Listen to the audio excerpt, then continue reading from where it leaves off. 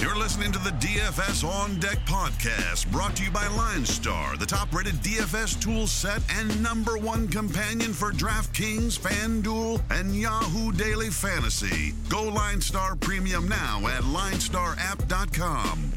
Now, here are your hosts, fantasy baseball experts Joe Pisapia and Chris Meany. Hey, yo, what's up, everybody? It's me, Joey P, Joe Pisapia, and welcome to On Deck right here on the LineStar app. It's me, and as you know, Chris Meany is on vacation, Canadian weddings, which have a long history of, as we mentioned, the dog sled to get to said wedding. Then, of course, there's the pre-wedding hockey game that happens and a lot of things that Chris has to deal with, but he'll be back next week. Don't worry. And in the meantime, like I said, we had Tim Heaney on with us last show, which we crushed, by the way. If you had Boyd and Hendricks in that cash game lineup, you were off to a very good start, and we nailed that. And we have more guests, and today's guest, one of my favorite people. In fact, the first co-host I ever had on air, on radio, on podcast, anywhere. He's my OG. You know him from Awesemo and from also FNTSY Radio. He's the one, the only, low-key, Dan Strafford. Dan, how the hell are you, my friend? Well, that's a hell of an introduction. I'm doing well. I did like that. You know, because Scott Bogman always says you remind him of if Loki was an accountant. Oh, I forgot about that. Yeah, so I always, whenever I see like your Twitter profile, I don't know why that stuck in my head all these years. Yeah, that's right. I forgot all about that. It's better than being called many other names. So yeah, there you go. So it's great. I like Dan Strafford also was host of the Fantasy Insiders for many years there doing DFS, and one of my favorite people to talk DFS with.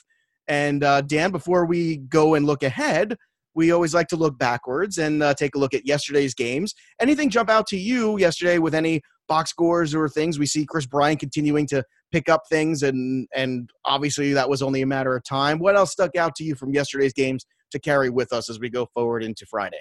I mean, it continues to be the story of daily fantasy that when Coors Field is on the slate, you need to at least have exposure to it. If you're playing single lineup, cash game, whatever it is, it has to be at least part of your planning.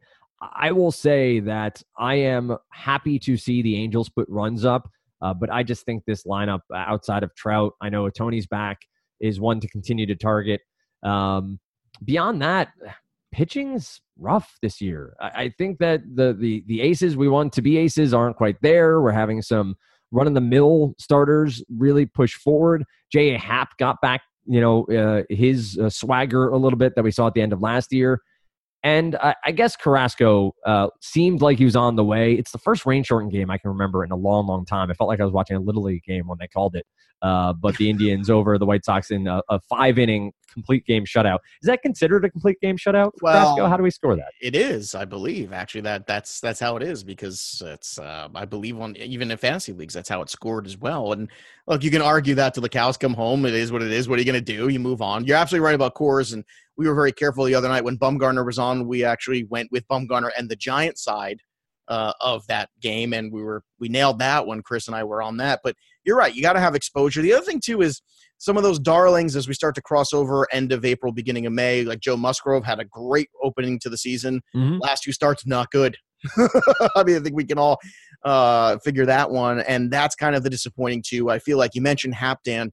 Those are guys that the veterans who struggled out of the gate the first couple weeks, whether it's a Happ or Chris Bryant or even Goldschmidt, who last year kind of struggled out of the gate too, over time they find themselves, everything gets to where it's supposed to be, and then sometimes the opposite effect. Those guys that look like they could be difference makers, you start to see a little bit more of them. The more exposure they get, the more things kind of come crashing down. Good to see Mr. Polanco over there for Pittsburgh get a dinger too, because that's been one of these guys I've been on for a while. I feel like the algorithms on both sides haven't really caught up to him yet in terms of what kind of talent he has and what he offers. Also, Josh Donaldson sighting yesterday, Dan. I mean, holy crap. I forgot he was still playing. Yeah. He was a guy, when he signed that contract, it made a ton of sense, trying to see if he's healthy. And I just, if healthy, and I have to say that caveat with him, if healthy, he's still a legitimate power threat against any pitcher in the league. It just has been such a slow roll for him to start this season because of nagging injuries. And that just feels like what we're going to have to deal with. From a DFS perspective, you play the matchup from a season-long perspective. You probably play the matchup as well and hope for health as he goes in, week out. Yeah. All right. So that's the end. Now it's time to go forward for Friday's slate here. Dan and I are going to break things down. As we always do on the show here, we fly through the games and talk about the pitching matchups, talk about the stacks we like. We try to give you the most information we can and let you then go and make good decisions off of that. Our first matchup here we have is Trevor Cahill against Dan Straley in Baltimore. Now, you mentioned Ohtani coming back, Dan. I really like him tonight, not so much on the DraftKings side where he's already 4.9, but on FanDuel, we've seen this trend, Dan, where guys are a little slow in terms of pricing, and he's just 3.5 on the FanDuel side. Cahill's been a guy that has shown you certain moments, too. He's 6.1 on FanDuel, 7.1 on DraftKings, where, I mean, when you're looking at a slate that's got a lot of big names on a lot of big prices in terms of salary, do you think that Cahill's in play in tournaments tonight as a secondary pitcher, even with the possible light rain in the mix? Yeah, I was trying to think through Cahill Thursday night, looking at this slate and doing some other content, and he's just looked bad. And he's a guy in the past that we've trusted, a guy in the past that we've leaned on. But if you look at sort of StatCast data and you go to Baseball Savant or you go to Brooks Baseball and start looking at his pitch mix, it seems like his arm angle and his release points are all over the place. And I'm not a pitching coach, but it seems like something's not quite right as he tries to figure out which pitches he's throwing. So I think in a vacuum, to bring that back, good time. I would love Trevor Cahill in this matchup because it's Baltimore. But because of price points, I wouldn't want him on FanDuel. I don't want him as a single pitcher side. I think the blow up side is 100% way too gigantic. He's a secondary guy, and that allows you to go up a little bit. And I only say this because last year he had some good runs last year. Mm-hmm. And you're talking about a team of Baltimore that's just dreadful. You know what? I'm gonna say no. I'm gonna stay away from Cahill. So it's more of a trap, basically. Yeah, I think that the Orioles aren't as bad as we think they are. They're not a great offense, but they only strike out 21.8% against righties. They have a 308 WOBA. Their ISO's at 164. So there are enough numbers here, and Cahill's bad numbers that I'm gonna say stay away. All right. The Blue Jays offense has been worthy of staying away. Daniel Hudson, Dylan Covey lock up in this one as the White Sox take on the Jays. And look, I mean, the Vladimir Guerrero Jr. thing we talked about with Tim on the last show here, and it's, he'll come around. It'll be fine. In the meantime, I think. But will it be fine? I think it will. These young whippersnappers think it'll be fine. Look, I mean, hey, who knows? He might get sent down again, but I think long term will be fine. That doesn't help us in the daily world, unfortunately. But looking at this game, you see these kind of pitchers like Daniel Hudson and Covey. Do you think this is exactly what these two offenses need tonight to kind of get healthy, or is this kind of like what you mentioned before with Coors in play tonight, probably not the best idea? Well, you just get into a situation where you're going to need to save somewhere on DraftKings, right? You're going to have to sort of hold your nose to maybe one of these low-end pitching options or to a stack or one-offs that you really aren't in love with. I think Dylan Covey's a bad pitcher. I think he's a legitimate bad pitcher. I don't think there's upside here for him. Matchup-wise, on the other side, I think the White Sox have some holes as far as strikeouts. I could maybe consider it again from that perspective, but I'd probably stay away here too. I feel like this is a slate on DK. I'm paying up for both pitchers, and I'm just going to have to find power elsewhere. I agree. I agree. I think this is another one of those kind of trap games there where the price – this happened to us the other day with Josh Smith, who came up and pitched for the Red Sox. And Chris and I, by the end of the show, we both kind of talked ourselves in and going, okay, I'm going to do one Josh Smith lineup just to see – and it's very tantalizing because of the big names you can get in there and the big salaries. And you got JD Martinez and Mookie Betts and all these guys. And at the same time, you look and you see what happened. He gets up 4 runs and he loses. And you go, okay, it's just because it looks good, just because it allows you to get star power doesn't mean it allows you to get productivity. And that's what it's about. It's about productivity. And you would imagine Zach Wheeler, who looked great in his last start. Unfortunately, that Mets offense continues to just kind of spin its wheels for the most part. But Wheeler was tremendous. You got to pay through the nose from him. But look, he's facing Pablo Lopez and the Miami Marlins. He's at home. It's a good matchup for Wheeler, who, like I said, you can't pitch much better than he did against the Brewers. A couple bad plays in the defensive side of things and a few one-offs, and unfortunately he was on the wrong end of it. But I look at this one as Wheeler is one of those safe cash game guys, and because of the matchup and because how much the Marlins can strike out, I'm all over this one tonight. Yeah, I'm Wheeler to me is one of 2 or 3 cash game options. Well, let's go right at the cash game guys because we got on DK you got Verlander at 11K. Yep. And you got Wheeler at 9.7. Right off the bat here, do you take the savings or do you take Verlander at home against Seattle? I take the savings. I take Wheeler at 9,700. I think Verlander has obvious upside, but I'm going to save that 1,300.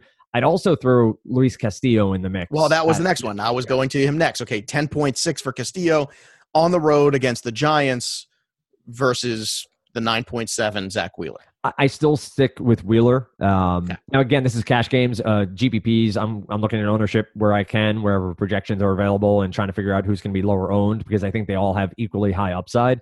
But I think Wheeler saving that 900 there is enough of a savings to push me to Zach Wheeler. And Castillo's really pushed himself into that, that sphere. He deserves it. He really has. And this was a guy that I was in the Black Book last year. Everybody knows I was super high on. And then he got off to a bad start. And then the second half, he started to show you what he was. And then basically from the jump this year, he's been terrific. And he deserves to be in that grouping, especially because some of the other guys we thought would be worth that price are either not pitching or not deserving of that price. So it's been a very tricky kind of start to the season there. Along with the Mets, since we're here in New York right now on this one, anything you like here? I see Ahmed Rosario moving up there, trying to get him going, which he's just a disaster. Everybody knows who listens to the show, how much I hate him. But McNeil's that guy to me, always a good return on investment, gets on base. Cano just hasn't woken up, and that price has shown it. He's down at 3.6 right now on DK. Is that an opportunity or another trap until he gets going? I think it is an opportunity. You're going to be looking for savings across different positions, and it really depends on stacks and where you're going for those stacks. But I think Cano is a one-off in the middle of the Mets lineup could be intriguing. And if you're looking at a McNeil, Conforto, Cano, and what is it, Pete Alonso, that's feels like a contrarian stack that may not be necessary on this slate unless you're really saving cash because of it. So I like Cano. I think you're going to have to be on him early. He's the type of guy that price is going to go up quickly. You want to be ahead of the curve with him. This matchup is a good enough one. Lopez has some, decent pitches that have shown life throughout the year, but I like Cano here at 3,600. All right. I'm actually going to lean slightly I agree with you on Wheeler, by the way, over Verlander. I'm going to go slightly and pay a little bit more for Castillo just because how I feel about that San Francisco lineup too. They're 272 against righties, the ballpark. And look, Castillo actually pitches well in Cincinnati too, so it's not really a problem there, but just looking at 1.24 ISO for that lineup. I mean, that's just a bad lineup. And they need to move Bumgarner in the worst way and turn that whole organization over because they're just bereft. They don't have this pipeline of Vlad Guerreros and Bo Bichette's coming to save the day. Like, it's just not there. So for me, I don't understand that at all. They gotta figure that out and fast. Eduardo Rodriguez, 8.8, taking on the Mariners tonight. I apologize. Earlier I said Verlander against the Mariners, Verlander against the Rangers, so my apologies there. Swanson and Rodriguez in Boston. Now, Rodriguez this year has pitched better at home than on the road. Now, for me in this one, look, we know Chavis has been terrific. We actually see he's getting some reps in the outfield, so we'll see how that kind of shakes out here. Yep. I mean, Jackie Bradley Jr. better get ready because if he doesn't start hitting, he might be done. What's your take on this game? Is Eduardo kind of priced in a range where he's also a trap because it's 8.8, or do you take it against the Mariners in Boston? The Mariners have been scuffling. You see, great first 2 weeks, and then after that, really basically became who we thought they were. Yeah, and I think that's something to consider. I'd be intrigued. I don't have it pulled up. I will try to pull it up quickly on what the implied run total is for the Mariners, but I do think Rodriguez has to at least be in play. Implied run total is 4.2 for the Mariners, 5.9 for the Sox. Jeez. Yeah, I think Rodriguez is in play as far as consideration. There are obviously I think ownership will be low on him. Yep. I do think there's obvious power here for the Mariners from the right side, but you do have a 26.6% K percentage. There are negatives. I would be interested over the last 2 weeks. That's a small sample size, but still. They are, but they've struggled against lefties too, this lineup. Yep. So that's another one too. Just like the Angels struggle, they also struggle. I think Eduardo Rodriguez, especially when you talk about ownership percentage, is definitely in play because I think there's a lot of people will go up to the top or kind of slum at the bottom, and he's in that middle. Yep. Where people aren't, and the next game too is right in that middle. It's Domingo Germán and the Yankees versus Tyler Glasnow and the Rays. To me, this is one of those coin flips. In the coin flip games, I like to run the other direction. Do you have a different take on this one a little bit? Do you think that Glasnow can really just mow this thing down? Because look, I mean, Domingo Germán's been pretty good. He has, and I think he's become a legitimate daily fantasy ace. I don't think he's a Major League Baseball ace, That's but I think fair. he's somebody that you can lean on for strikeouts and for upside while his price point has come up. DK has done an obvious thing where they've lowered the ceiling of prices, but also raised the floor. So you're really in a tight window with a lot of these pitchers. Oh, I've been saying it all year. I feel like DK just offensively has been so tight too. Yep. It's just really hard. Whereas FanDuel continues to sort of let you play whoever you want. But in some ways, that's harder. Well, you know, yeah, because the FanDuel side with the one pitcher and then play whoever you want. It's, you know, the losers, you know, it allows you more options, which sometimes, you know, sometimes you become your own worst enemy. Right. The theory is if pricing is exact, right? If pricing is right, there's only one lineup build. Everyone would tie, right? Like if you think about the math of it all, right. The way it all works out is projection wise, you should all have the same lineup because pricing is exactly fine. It's 100% accurate. That doesn't happen for a variety of reasons. One, people are still doing some of the pricing, but two, they're intentionally trying to give you ways to build lineups that are different. I like Herman. I like Glasnow. I think they are secondary options as SP1s on DraftKings. I think they both have strikeout upside, but these are two offenses, and I know this is the Scranton Wilkes-Barre lineup for the Yankees. They're starting to get some pieces back. But you know what? The Scranton Wilkes-Barre lineup is pretty damn good. I mean, that's the thing. They found a way. I mean, we mock and we joke, and I've been guilty of it. But then you look at some of the options too. I mean, Glasnow's been terrific. But there's temptation there with Andahar and Torres in the middle of this lineup in the low to mid threes. Yeah, Glasnow has been terrific, and we've seen some changes in his delivery and exactly how he approaches his. Right, he's become more efficient too, which is the thing about Snell too. Can Snell become more efficient as long as the walks stay down? If Glasnow starts walking, and this is true of any pitcher, obviously, but if he starts walking people, everything blows up. I would say both these pitchers are in play for me. Ownership matters. If they're single digit, I think there's enough upside. If I'm building multiple DraftKings lineups are like the contrarian one of the night where people just aren't thinking about it because of Glasnow. It's one of those intriguing things, you know. Yeah, it's one of those intriguing things for me overall of where the ownership lies with a team like the Yankees being there, just unfortunately or fortunately, depending on what way you look at it, so popular, like just as a team. Right. I don't know that they're ever completely off the board as a stack, but I do think you're right though that there will probably be lower owned. They have a 3.5 total, 3.4 implied live. So yeah, you're probably right. I think they would be off the board a bit, and you're going after upside, right? The sneaky stack. You're attacking upside and you're attacking ownership. I'm fine with that. Yeah. I just look at the slate and, you know, there's not a lot of those out there tonight. You know, there's a lot of things that look very chalky, which is, again, we like to say on the show, just because it's chalk doesn't mean it's wrong. There's good chalk and bad chalk. There's good chalk. Yeah, there's lots of nice chalk that wins you money. Verlander, 11.1 on DraftKings, 11.3 on FanDuel. You got to pay through the nose for him. Are you okay with doing that tonight against Texas in Houston?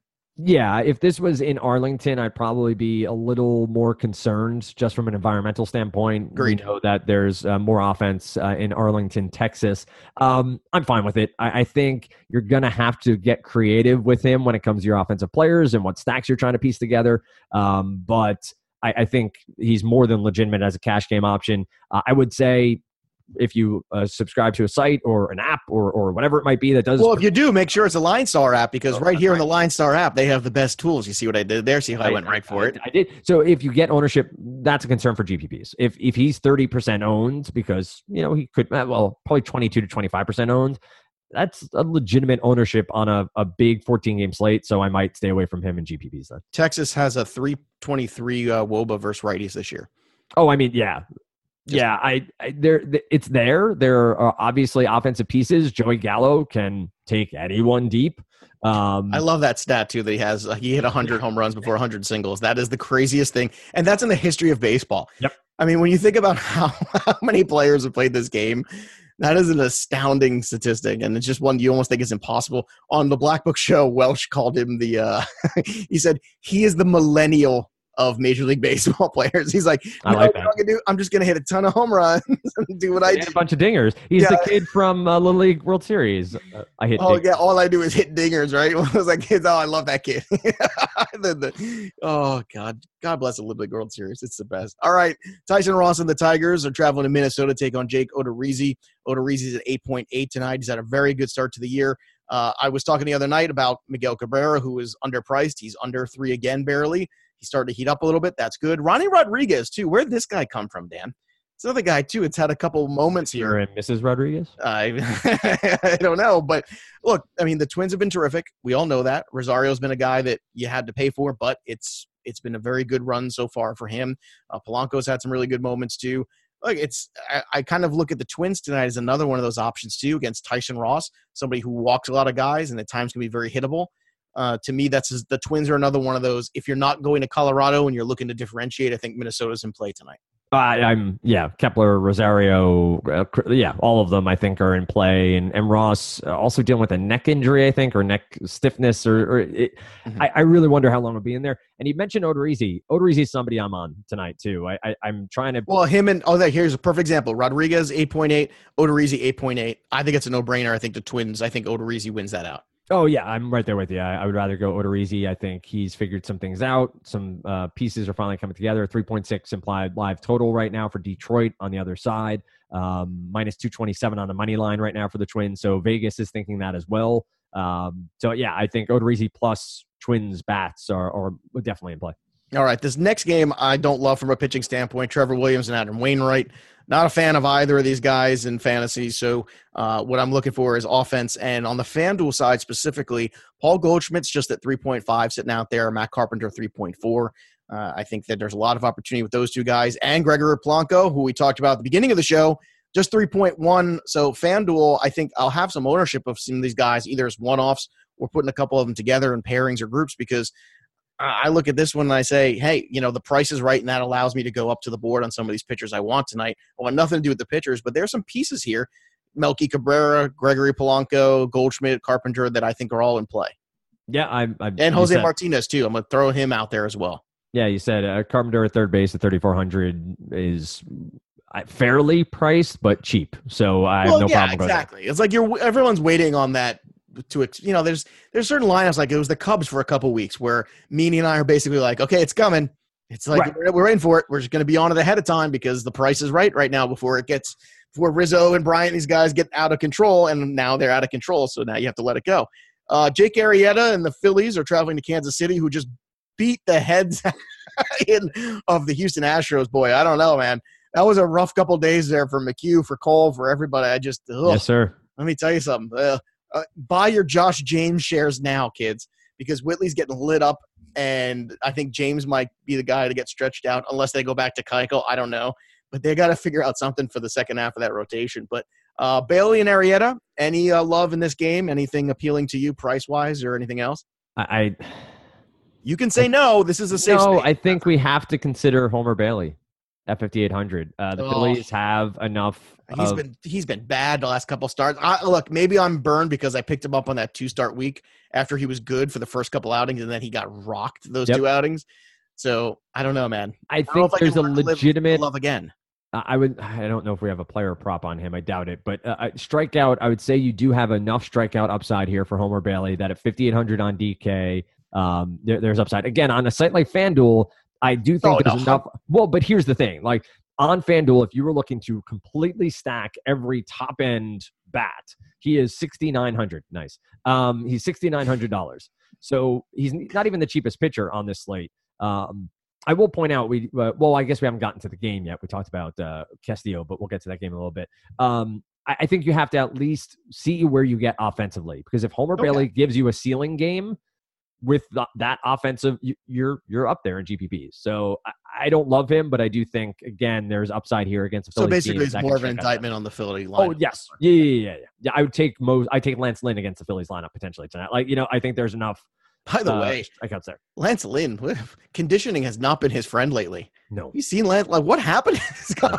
He looks like he's playing in the beer league softball game. He was hanging out with Bartolo. I don't know, man. But, look, the first 2, you had to start against the Yankees and the Indians, 6 innings, 7 innings, 6 Ks in both of them. Then he had this start where he got absolutely pwned after that by Tampa, and then another bad one against the Angels, and a little bit of a bounce back. Not much, but a bit versus Detroit. So I don't know if something just got off or something whatever it was with Homer Bailey, but I see where you're going. It's not for the faint of heart, but I think the merit of it is certainly there and available, especially in tournament play. All right, let's go with Eric Lauer and German Marquez locking up in Colorado. Now, normally Marquez, still shows you why Colorado's Colorado. However, against a lineup like the Padres, it does have a ton of strikeouts in it, and Marquez being a K pitcher, at 9.1 on DK, I think he's in the mix with this stack tonight. I think you're going away from the Padres. You're going more towards the Rocky side without a doubt. And this is one of the few times where Marquez at home, I'm actually in on tonight. I hear you. I'm not going to do it. But I wouldn't disagree with anyone. I wouldn't disagree with anyone who decided to, right? I think the strikeouts are there. We know he's a talented pitcher. His numbers at Coors suffer, as do everyone's. But I won't be there because I'd rather just go to Wheeler and someone else. But I wouldn't begrudge anyone. I think it's a fine play with strikeout upside. He could have, again, the ceiling is there. Right. So I think that's fine. So basically what you're into tonight potentially is, getting guys like Story and Arenado, who's going to be the very top of the board as they should be, especially Arenado against lefties. We all know that story. He should be 6K on DraftKings. He's 5.7 on DK. Right. On the FanDuel side, I have to flip back over there for a second, but on the FanDuel side, he is 4.8. So 4.8, 4.6 for Story on that one. So look, I mean, if you want to get the cheaper end of this one, it's the Reynolds, Tapia, Desmond types, but I don't know if that's it's not a huge appeal. Desmond to me more than any of them, but I don't know, man. I think if you're gonna go, you go hard for Arenado and Story, and you live with that. And a guy like Bailey does allow you to do that. I think. Yeah, and I will say it is very difficult for Coors Field to take one-offs. Like, you have to remember that if Arenado's hitting 2 home runs, typically it's a 12-9 game, so you need more exposure. You can occasionally get away with that, just have the one guy who gets it done in a Coors Field game, but it is more unlikely to do that than to stack the whole lineup or whole game, in fact. So just consider that when trying to build a lineup, just not grabbing an Arenado or just a Story that you probably want to be in on. Together. I think you go both. You're all in with both feet or you're not. Right.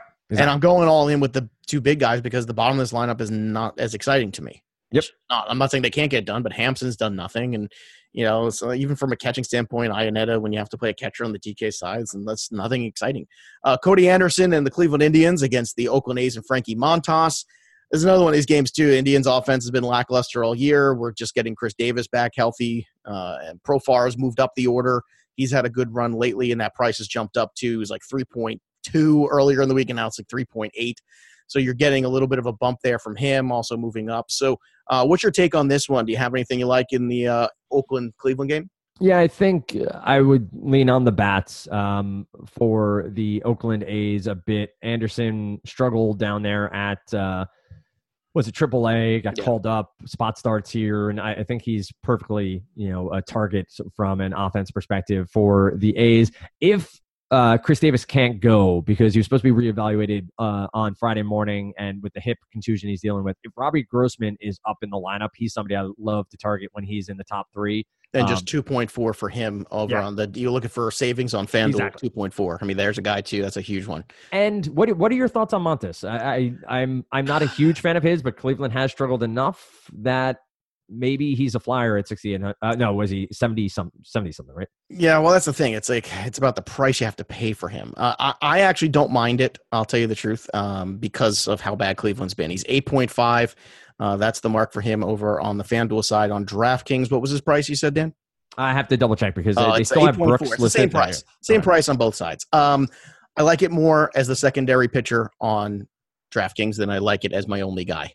Yep, that makes sense. That's where I'm going to go, because I feel like if I'm going balls to the wall in Colorado, then your Homer Bailey play or something like that makes a lot more sense, whereas going in the middle is kind of tricky. Yep. And if I'm going to go in the middle, I might go for just $400 more up to Odorizzi against Detroit or something like that, where I just see a little bit more strikeout potential than I see with Montas. I think that's kind of the breaking point. Now, if he was just 8K or 7.8 or something like that, my tune would be very different. But I think the fact that they're basically the same, it kind of makes me secondary pitcher. I'm good with it. In fact, I'll tell you what, we did this the other night. Hendricks and Boyd was a pairing that we had across the board. We said it would play in cash games and in tournaments, and it would. I think Montas and Odorizzi tonight will do the same thing. Probably about like 16, 17 between the two pitchers. And I would stay in that pricing. I think that's a very responsible duo tonight where you can get involved there. Teheran and Zach Greinke in Arizona tonight. Greinke at 9.8 on DK, Teheran at 8.5. We said Josh Donaldson starting to heat up. That's good. This lineup was pretty good, too, against Kershaw the other night, excuse me. But, Atlanta's a good lineup. They take a walk. They have some pop in there. Certainly, even guys like Markakis and Swanson contributed in the first month of the season, too, I think above what people's expectations were. So what's your take on this one with Greinke at 9.8, considering he's comparable to Wheeler? Are you just out on Greinke altogether? Yeah. I just don't see the upside needed at that price point with other arms around him. I agree. Arms around him. That sounds really sweet. Just throw your arms around. Arms wide open. Oh, God. Oh, Creed. Remember when they were a thing? My God. Yeah. They came on the radio the other day, and my wife started singing along and then looked at me dead in the eye. I was like, what? Shut this off. Why am I singing this? Nickelback or Creed? Oh, Nickelback. Tough. Yeah, I'm going to say Nickelback, too. But the thing I hated most about the singer of Creed was that he had the prototypical 90s guy voice. Oh yeah, it wasn't the 90s anymore. It was like the late 90s, early 2000s. We're like, okay, we know he just like grew up. He sat in his garage just listening to Eddie Vedder all the time. Right. And he was like, with arms wide open, sunset. Like after, it always sounds like he was, I don't know, exasperated at the end of every line. He's amazed he remembers it. And then he was like super cool for a while too. And then they were all like, they flamed out though. So that's good. Whereas Nickelback still going strong. I don't understand that. Even Canadians don't understand it. I've asked me time and time again. By the way, I'm sure the first dance will be a Nickelback song at that wedding that Chris could be Bryan Adams. Let's not could be change. Could be Alanis Morissette maybe. But I guess Celine that Dion, for the divorce. Perhaps. That's for the divorce. Yeah. Angry Alanis Morissette album. Jagged Little Pills. Jagged Little Pills for the divorce. All right. Anibal Sanchez and Kenta Maeda in Los Angeles tonight. Look, this Washington Nationals lineup, especially, you get Rendon back, but then you lose Soto. They've just been spinning their wheels. Turner went out early in the year. No Bryce Harper. They're looking for an identity, and they just don't have it. They sent down Key Boom the other day.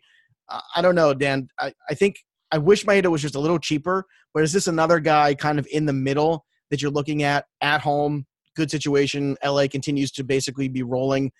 Do you think that you kind of troll the Nationals a little bit with Maeda tonight, and maybe some of these guys like Seager and Turner, as we have been recently on the show? Yeah, I think so. I think Verdugo's another guy too, I think, in that mix. Yep, I think you're right there, and you're going to be mixing and matching some of these arms when you're trying to figure out your best lineup or lineup. If you're MMEing and crunching or whatever, you're going to have lots of exposure to Maeda too. The one concern always, and it's the caveat I always say, is Dave Roberts kind of sucks as a manager, and we'll pull him after 80 pitches and 6 innings. So, well, he's just 7.6. No, here's another question too. So on FanDuel, he's 7.6 tonight, and your boy you brought up, Homer Bailey, is 6.9. I think Maeda, yes. is the if you really don't have the balls to do the strategy Dan's saying, but you've got, maybe not huge balls, but mid-sized balls. Right. Maeda is, I think, the version of that you could still get behind. Is that like mid-sized balls? I believe that was actually itis instead of elephantitis. It's something like that. Yeah, I think it was it's something to that effect. It makes you different singing like this. Like if you have really big balls, you sing like that. I think that's what happens. Fantastic. So it's good to have you back. But yeah, look, we've been on. Look, we were riding the train here. We were early on Justin Turner before, and look, he's still 3.6. Muncy's 3.4. Corey Seager's still 3.1. Verdugo's 2.9. On FanDuel, I think you can kind of go Maeda and get a bunch of these bats along with it. And I think you can figure out a way to work in Arenado and Story too. I think it's not impossible. You just have to make one or two really good judgment calls here with either a matchup play or a guy that's just grossly underpriced. And last but not least, Castillo, who we talked about earlier in the Reds, going to San Fran and taking on Derek Rodriguez. Look, then Nick Senzel's been terrific, Dan. There's no doubt about that. Winker's only at 3.2. I know he's looking like he's going to play in this one tonight. Joey Votto continues to struggle. Yasiel Puig up and down. So this Reds lineup is kind of, every time you think they've broken out, they kind of revert back. So what's your take on this game outside of Castillo from an offensive standpoint? I think there are pieces here that could be taken from the Reds, but I was going to mention before, Derek Rodriguez on DK is somebody I need to do more research on. I'm not saying right now we're recording in the morning.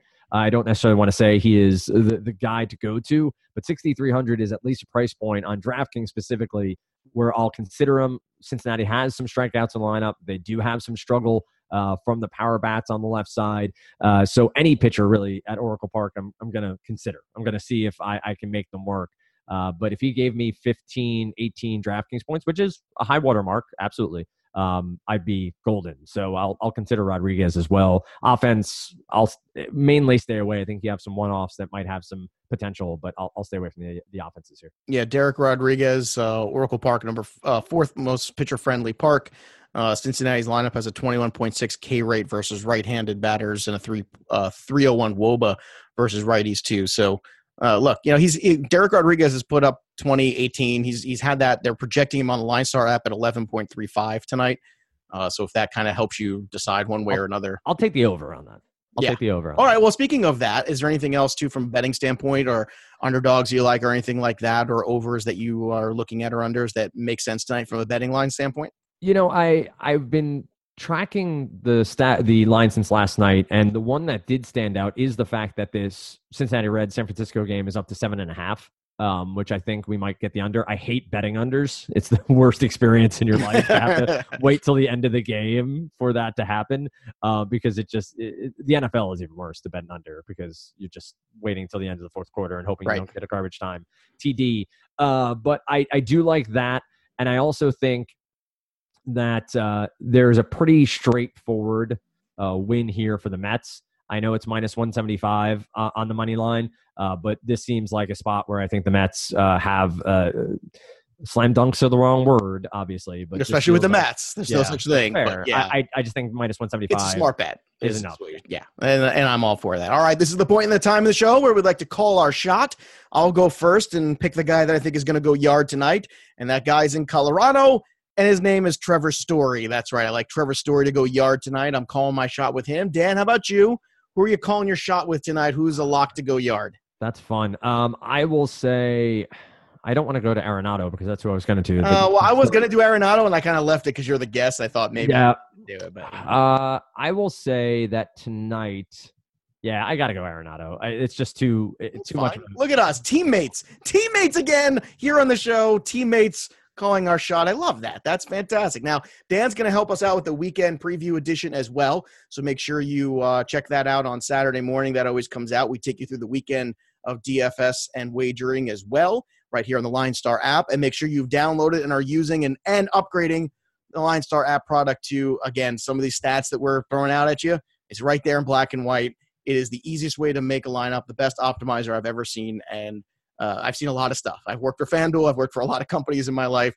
For me, being around the DFS world, I think this, and this is not because they pay me. I actually thought this ahead of time. This LineStar app is really tremendous. You really should get involved here with them, and a great bunch of people here running this company. I will say that as well.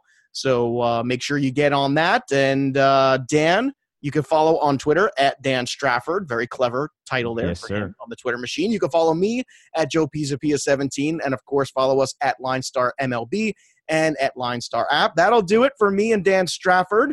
There's nothing left to do except step out of the on-deck circle and into the batter's box and go yard. We'll see you next time, kids.